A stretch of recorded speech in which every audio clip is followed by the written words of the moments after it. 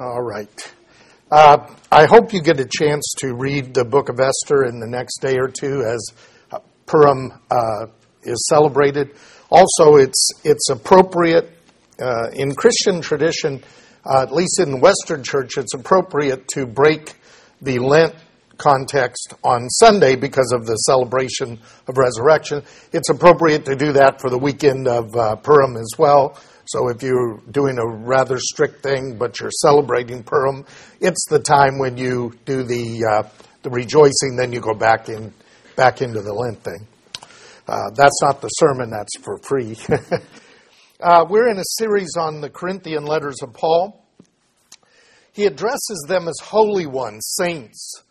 We're called to be part of a holy community, which we call the church, and we gather in congregations in that way.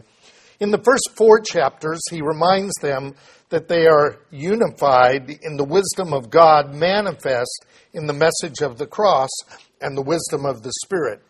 But they are acting simply like babies in Christ, showing their immaturity by dividing over personalities of their ministers. Those messengers of the gospel who are stewards will be rewarded or suffer loss based on the judgment of God. And so the leaders should fear and be faithful, and the people should treat them simply as the stewards of God in that manner, who need to be faithful to the word. The disruption of unity, Paul says, is a problem, and as a father to them, he's going to send Timothy to assist them in the things that he's taught. But he's also coming, and he says you need to choose whether I come to you as a father in discipline or as a gentle encourager. In the second section, chapters 5 to 7, which we began last week, the apostle addresses a known serious sin that is violating their holiness. So they're dividing their unity. Now they have sin that's messing up the holiness. Remember, they're a holy community. The Corinthians have allowed, because of this, he's going to focus on holiness and judgment in this section. The Corinthians have allowed a grievous sinner to remain in their unity, in their congregation. This violates their holiness before God, and Paul explains that as leaven leavens a loaf, so this is damaging to the whole congregation. And he demands that they remove this person to be judged by God. He then explains a list of major and serious sins that require a person to be removed if they continue in this behavior while claiming to follow Christ. This excommunication is redemptive towards the one being removed.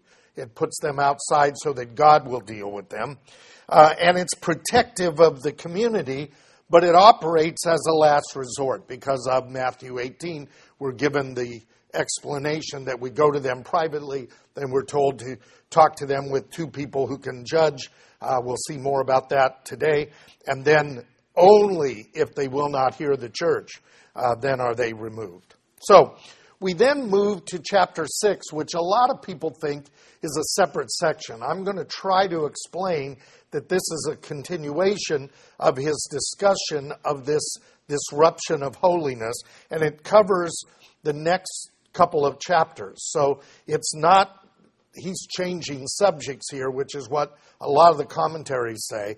He's actually talking about judgment within the community and serious violations of sin in that context that violate both our unity and our holiness. So we begin with chapter 6, verse 1. He says, does any of you, when he has a case against his neighbor, dare to go to law before the unrighteous and not before the saints? Interesting verse. A lot of people know this verse. You're not supposed to sue your brother. Okay? He's actually uses the word neighbor here, but the context is really among them. But the idea is, he says, why are you settling disputes outside of the holy community? Because there's a boundary of the community of God. There's a boundary of holiness and righteousness that separates us from the world. The world occasionally does something righteous. We're supposed to have a pattern of righteousness. We're supposed to have a pattern of holiness.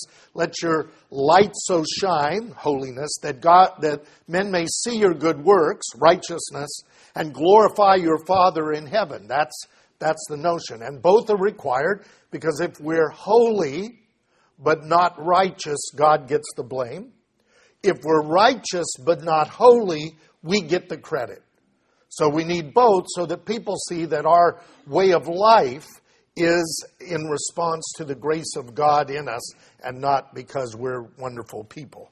And we'll see that in Paul's writings. So he says, when you have an issue against each other, do you not fear to bring that before the unrighteous rather than the saints? Paul wants them to realize that as a holy community, the responsibility for reconciliation is within the community, not outside in the pagan, and in our case, the secular courts. So we move now to verses 2 through 6. Do you not know that the saints will judge the world? If the world is judged by you, are you not competent to constitute the smallest law courts? Do you not know that we will judge angels? How much more matters of this life? So if you have law courts dealing with matters of this life, do you appoint them as judges who are of no account in the church? I say this to your shame. Is it so that there is not among you one wise man who will be able to decide between his brethren? But brother goes to law with brother, and that before unbelievers. This section is Paul's primary argument. They're not thinking as a community in diaspora. They're not thinking of themselves as members of the community and the kingdom of God. They're thinking of themselves as Roman citizens with rights. And when my rights are being violated, I'm going to court and get my side taken care of, right? That's not unusual even in our context with our sense of right and wrong related to law here. Now, Paul makes two arguments that are a little unusual. We're going to judge the world, and we're going to judge angels. And you might say, what? Okay. Now, this is relatively unknown in the church for two reasons. Very early in church history, the church began to move away from its connection to Israel and therefore not anticipate a return of Christ and the kingdom to be established on earth. And so the belief was Christ is now reigning in heaven, and one of these days he's going to come back, gather us, destroy the world, and we'll live in the new heaven, new earth, and new Jerusalem. So instead of having a system where this world is repaired, restored, and reestablished the way it's supposed to be to demonstrate God's righteousness, and then passing away into the new heaven, new earth, and new Jerusalem, we just immediately go to there, and all of the purpose of our living righteous and holy lives gets lost in this context. And so the only question is you is or is you ain't God's baby? That's all people care about. Are you saved? Are you going to heaven? There's an enormous amount that we miss. So Paul says, don't you know that we're going to judge the world? And if we judge the world, then we should be able to handle these trivial matters ourselves. So where does Paul get this? Revelation chapter 20. Verse 4 gives us a hint at this. There are many verses. I'm just going to give you two at this point. He says, Then I saw thrones, and they sat on them, and judgment was given to them. And I saw the souls of those who had been beheaded because of their testimony of Jesus and because of the word of God, and who had not worshipped the beast or his image, had not received the mark on his forehead or their hand. And they came to life. This is the resurrection. And he's focusing primarily on those who were martyred for the faith and who kept the testimony, endured to the end, as Jesus would say in Matthew. And he said they came to life and reigned with Christ for 1,000 years. There is a resurrection, and at that resurrection, Jesus said to his disciples, you will sit on 12 thrones judging the tribes of Israel. And here we're told that those who have been faithful to God will reign with him. Well, what's that talking about? Well, I want you to turn to 2 Timothy chapter 2.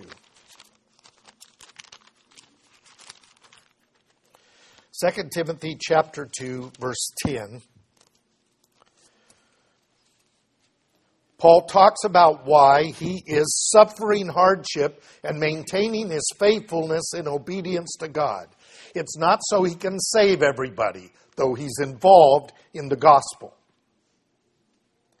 But it's focused on the kingdom to come. He says, for this reason I endure all things for the sake of those who are chosen, so that they also may obtain the salvation which is in Christ Jesus with an eternal glory. So clearly salvation's there, but listen to the rest. It is a trustworthy statement. If we died with him, we will also live with him. If we endure, we will also reign with him.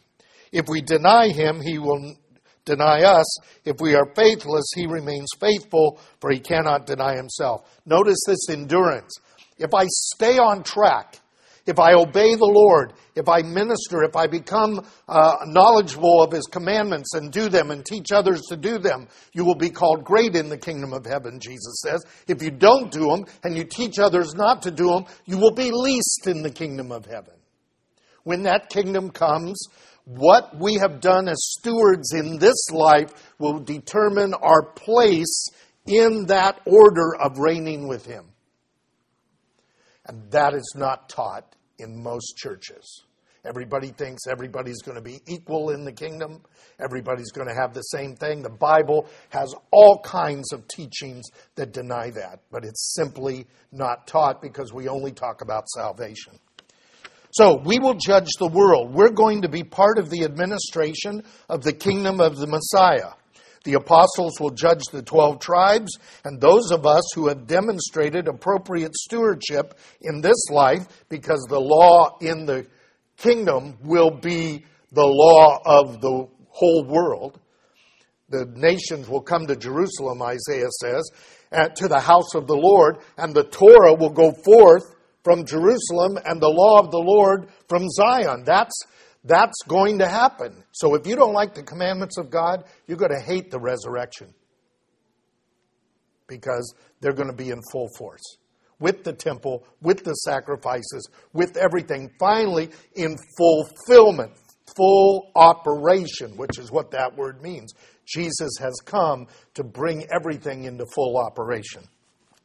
So, he says, those of us who have demonstrated stewardship in this life will have a position in the kingdom of come. So if that's true, we ought to be able to address the problems between us. Now Paul goes further. Don't you know that we're going to judge angels? Now wait a minute. Clearly the angels are above us, and why would the angels need judgment? Okay, what is going on? Well, I don't have time to go into the full doctrine, but let me at least give you a passage to get you started. In the book of Hebrews, chapter 2.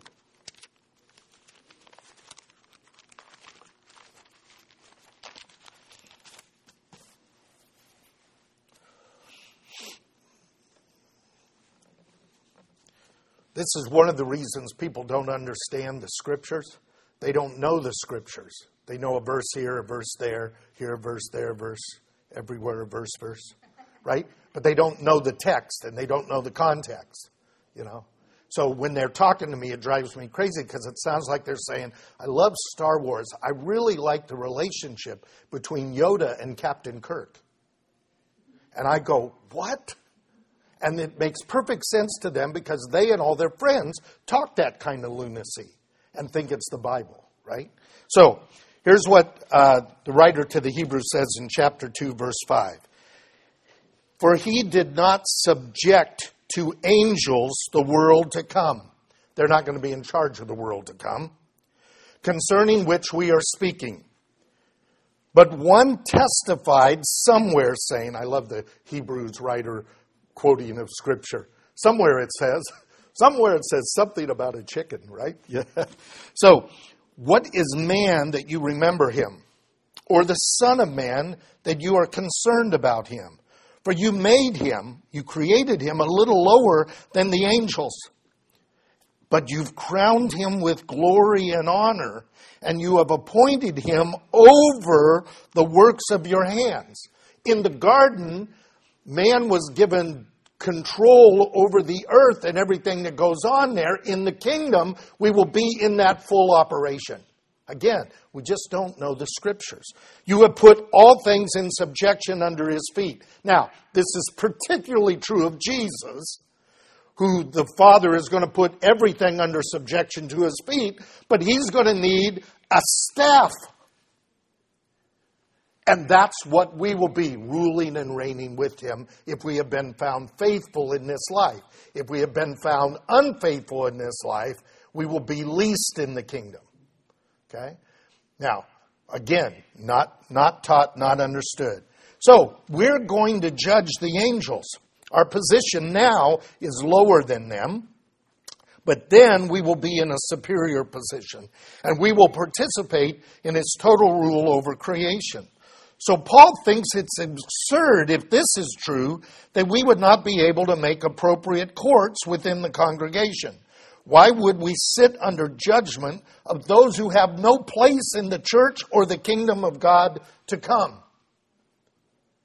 We just aren't preparing ourselves as disciples to live in the kingdom of God, because we've got this on-off switch of salvation or not salvation, and the Bible doesn't talk that way. It talks about that way in very few passages, and those are the ones that get blown out of proportion. So, Paul is saying, this is a shame for you guys. There's no wise people in your congregation who have the wisdom of God and the Spirit of God who can make a correct decision when you have a disagreement.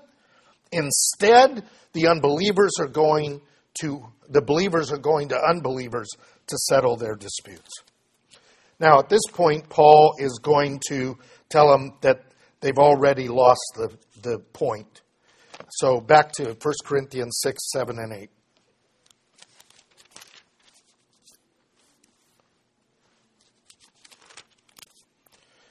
He says, actually then, it is already a defeat for you that you have lawsuits with one another.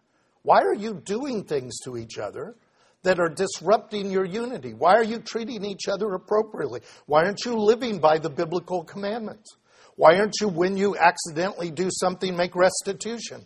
And why, when you do it deliberately, don't you make it fourfold and show fruit of your repentance? Why are you not living like you're in the kingdom of God? You're living like you're in America.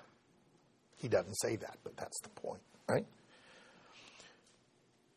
And when you are wronged, why do you go, all right, I want a pound of flesh.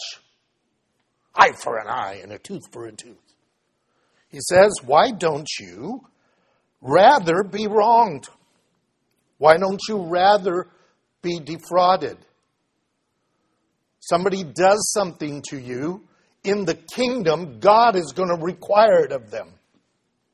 For we will all stand before the judgment seat of Christ. And we will give an account for the things done in the body. So if somebody's done something against me, they've stolen or they've said a rumor or something like that, they're not getting by with that. Oh, but I put ashes on my head and asked God to forgive me. You didn't ask me. The Bible's very clear. You have to go to your brother and make it right with him first, which means that sin's not forgiven. You're going to deal with that in the kingdom. Again, we don't teach this because we got an ollie oxen free kind of salvation that ignores the kingdom when we talk about it. So, Paul says, you're already in a place of defeat and loss. You're not enduring the small wrongs committed against you. You're not allowing yourself, in some sense, to suffer. If we suffer with him, we will reign with him. If we turn the other cheek and go the extra mile with unbelievers, we can't do that with believers. God will ultimately judge and repay. So why can't we let some of these things go? Boy, you guys have been in church, you know. Back in 1908, That person sat in my seat in the pew, and I'll never forgive them. Right? The judgment's going to be hilarious when we see it's not going to be hilarious when it's me, but it'll be hilarious when it's you. You know, I'll love watching it with you, but not so much with me, right? So, we have to discern here the difference between minor and trivial offenses in the Bible and major sins. The problem with that is that we've been told all sins are equal. Another lie. Sins are not equal. They have different punishments. Okay? So let's assume this line of the eternal lights here is the line of the glory of God. The glory of God is above here. Below the glory of God is here. Okay? Minor sins are right here. And major sins are down here. They have a much deeper punishment. Which ones fall short of the glory of God? All of them, but they're not equal. They all fall short of the glory of God. We've got this idea, if I think it, it's just as bad as if I did it, so we end up doing it. And we think that this sin is just stealing a candy bar is the same as murder. Are you kidding me? That's babe in Christ nonsense. And it's preached from pulpits. That's just not true. Okay? So, what do I really think? I just told you. All right? So, the rule is this. The little stuff, let them go. If you can't let them go, then go to a wise person among us to work through that both with you and, if necessary, with the other person. Big stuff needs to follow the Matthew 18 process. You go to the person privately. I don't want to go to them. Then bear it. I went to them. They wouldn't respond. Now I asked them for two people that they trust to make judgment, two wise people in the congregation. I tell my side. You tell your side. They make a ruling. That person still won't deal with it. So now it comes to the church. The church will make a ruling. If they won't follow the church's ruling, then we remove them. See how it's a last resort? That's the issue. That's how it's done. A lot of people want to bypass step 1 and step 2 and go right to step 3 and call the elders and tell them to get involved. And if you've done that, you notice we simply don't respond. We say, did you go to them? No. Done. Did you go to them? Yes. Did you then talk to them about wise people that can settle it? No. Done. Right? That's the biblical process. Okay? So, Paul then is going to use his list again. Remember the list last week of those major mortal felony, whatever term you want to call, sins that are the problem. So he's going to do that again now in verses 9 through 11. Or do you not know that the unrighteous will not inherit the kingdom of God? Do not be deceived. Fornicators, idolaters, adulterers, effeminate, homosexuals, thieves, covetous, drunkards, revilers, swindlers, almost the identical list, a little more sexuality here, I'll tell you why in a minute, will inherit the kingdom of God. Paul says, don't think that you can sing Amazing Grace and live these lifestyles. You can't do it. Then he says, such were some of you. You were living in this lifestyle, but you came to the Lord, and you were washed, cleansed by the Lord. You were sanctified. You were made holy. I am holy, you be holy. You were made righteous to be righteous. You're made holy to live holy. You're made righteous to live righteous. You're made clean to live clean. It's not wash, wash, wash, dive back in the muck, which is what some people have done in turning grace into license. I can do whatever I want because the blood of Jesus will cleanse me. Not true. Intentional sin has no sacrifice, the book of Hebrews says. So, Paul reminds us that we're called to a holy community. We're going to inherit the kingdom, and those grossly unrighteous will not. He lists them as a parallel to the list that he had done when he talked about somebody being removed. But he says, some of you were these, but you are that no more. You are clean, you are holy, you are righteous in the name of the Lord and by His Spirit. Now at this point, Paul's going to give an example of why we should continue as holy and righteous, unified people in the Lord. And that verse that begins is an awkward verse, verse 12. All things are lawful for me, but not all things are profitable. All things are lawful for me, but I will not be mastered by any of it. Now, this verse has been and can be understood in several ways. I'm going to give you three of them. Verse 1, Paul is saying, it is true that all things are lawful, but not useful. All things are lawful, but I will not be controlled by them. This is the grace people who think that Jesus got rid of the law. Second one, some say all things are lawful, but I say they're not profitable. Others say all things are lawful, but I say I'm not going to be controlled by those. And then the third one is, some say all things are lawful but not useful, and others are saying all things are lawful, but I will not be controlled by them. I really believe that the one that Paul is using is, you say all things are lawful, but I say they're not all profitable. There are things that you are biblically allowed to do, but they're not profitable as you're moving towards the kingdom. All things are lawful, you can do, but you should not even be controlled by things that are lawful. So I think that that's his point. And now he's going to give us the explanation. That explanation is because it's unlikely that Paul, who's a Pharisee and argues about what is unlawful and lawful, for him to say everything is lawful. He'd be talking out of both sides of his mouth. Because he says you can't do this, it's against the commandments. That means it's not lawful. Okay? So watch out for people who pull these verses out of context. So, 1 Corinthians 6:13.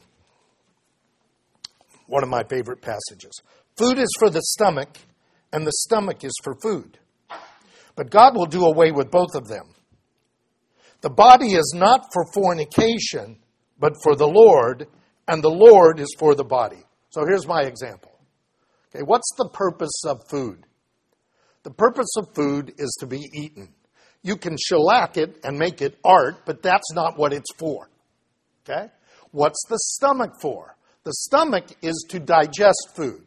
You can take it out, sew it up, and make a purse out of it, but that's not what it's for.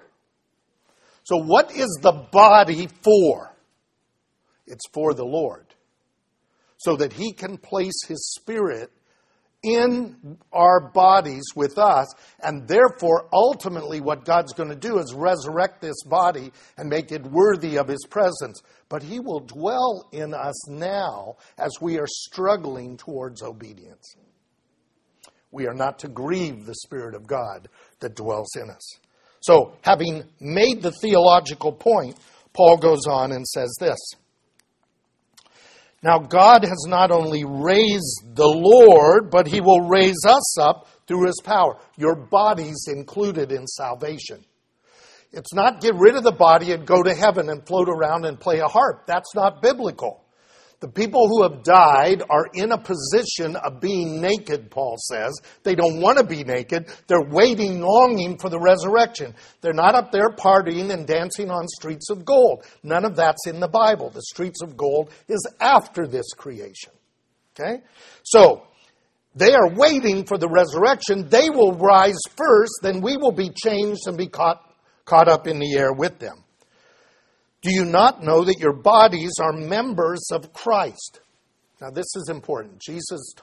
Paul talks about the abuse of discernment when we take the communion. And he says you have to discern the body. We are very good at discerning the body on the cross. This is my body which is broken for you. But we are not very good at the body that is us. We are the body of Christ. We are his hands. We are his feet. We are his mouth. We are presently the incarnation of the Lord as much as this world can have. And we are to function as a body, and his body is sick. And God says if you defile the body, if you don't discern that, he will judge you in this life and in the next life. So our bodies are for the Lord. They're for resurrection. And to join our body, now look at verse 15. Shall I then take the members of Christ and make them members of a prostitute? He's talking about a temple prostitute. May it never be. Do you not know that the one who joins himself to that prostitute is one body with her? For the scripture says the two become one flesh. So the one who joins himself to the Lord is one spirit with him. Now catch his argument. Here's Paul's argument. When you steal, you make Christ steal. When you hurt your brother, you make Christ hurt your brother. When you sleep with a prostitute, you make Christ sleep with the God of that prostitute. His argument is, you are the body of Christ. What are you doing? That's his point. So now in verse 18, he's going to close this thing out. And I'm actually going to get done early. How do you like that? Flee fornication. Now, why does Paul put fornication at the beginning of his two lists that he just did? Because the Corinthian church has this guy who's fornicating. If they'd had a guy who was blowing up in wrath and reviling, he would have used that as the primary one. Okay? These are violations of our holiness and our unity that aren't to happen in churches. Flee fornication. Every sin that a man commits is outside the body. But the fornicator sins against his own body. Why? Because the body is for the Lord, and the Lord is for the body. Do you not know that your body, is the temple of the Holy Spirit, which is in you, whom you have from God, and you are not your own? For you have been bought with a price, therefore glorify God in your body. So Paul says, do your best to avoid sexual sin and these other sins. Do not make them a habit in your life. Make them absent in your life. But he also says that all sins use the body, but sexual sins violate the intent of the body. God made our bodies male and female. He made them male and female for the purpose of reproduction, and the channel of that reproduction is marriage. The Bible says that God is seeking godly offspring. And therefore, there's no other reason for us to be male and female but to reproduce. Marriage and reproduction is the imago Dei that begins at the beginning of creation. And all of this, it's my body, I can do what I want with it, it's my sexuality, all of that, I have needs. All of that is the world and not the kingdom. And we have bought into the world and not the kingdom. So he says we are his temple. We are purchased to be his and for his glory. And that doesn't start at the resurrection. It starts now. That's why we buffet the body. That's why we hold the old man back. That's why we struggle towards holiness and righteousness as we learn the importance of those things so that we will be prepared in the kingdom to administrate these things appropriately with the mortals who will live at that time under the law of God and the angels who will be under our dispatch in addressing things in the world of God. A doctrine that we simply don't know about. Let's pray.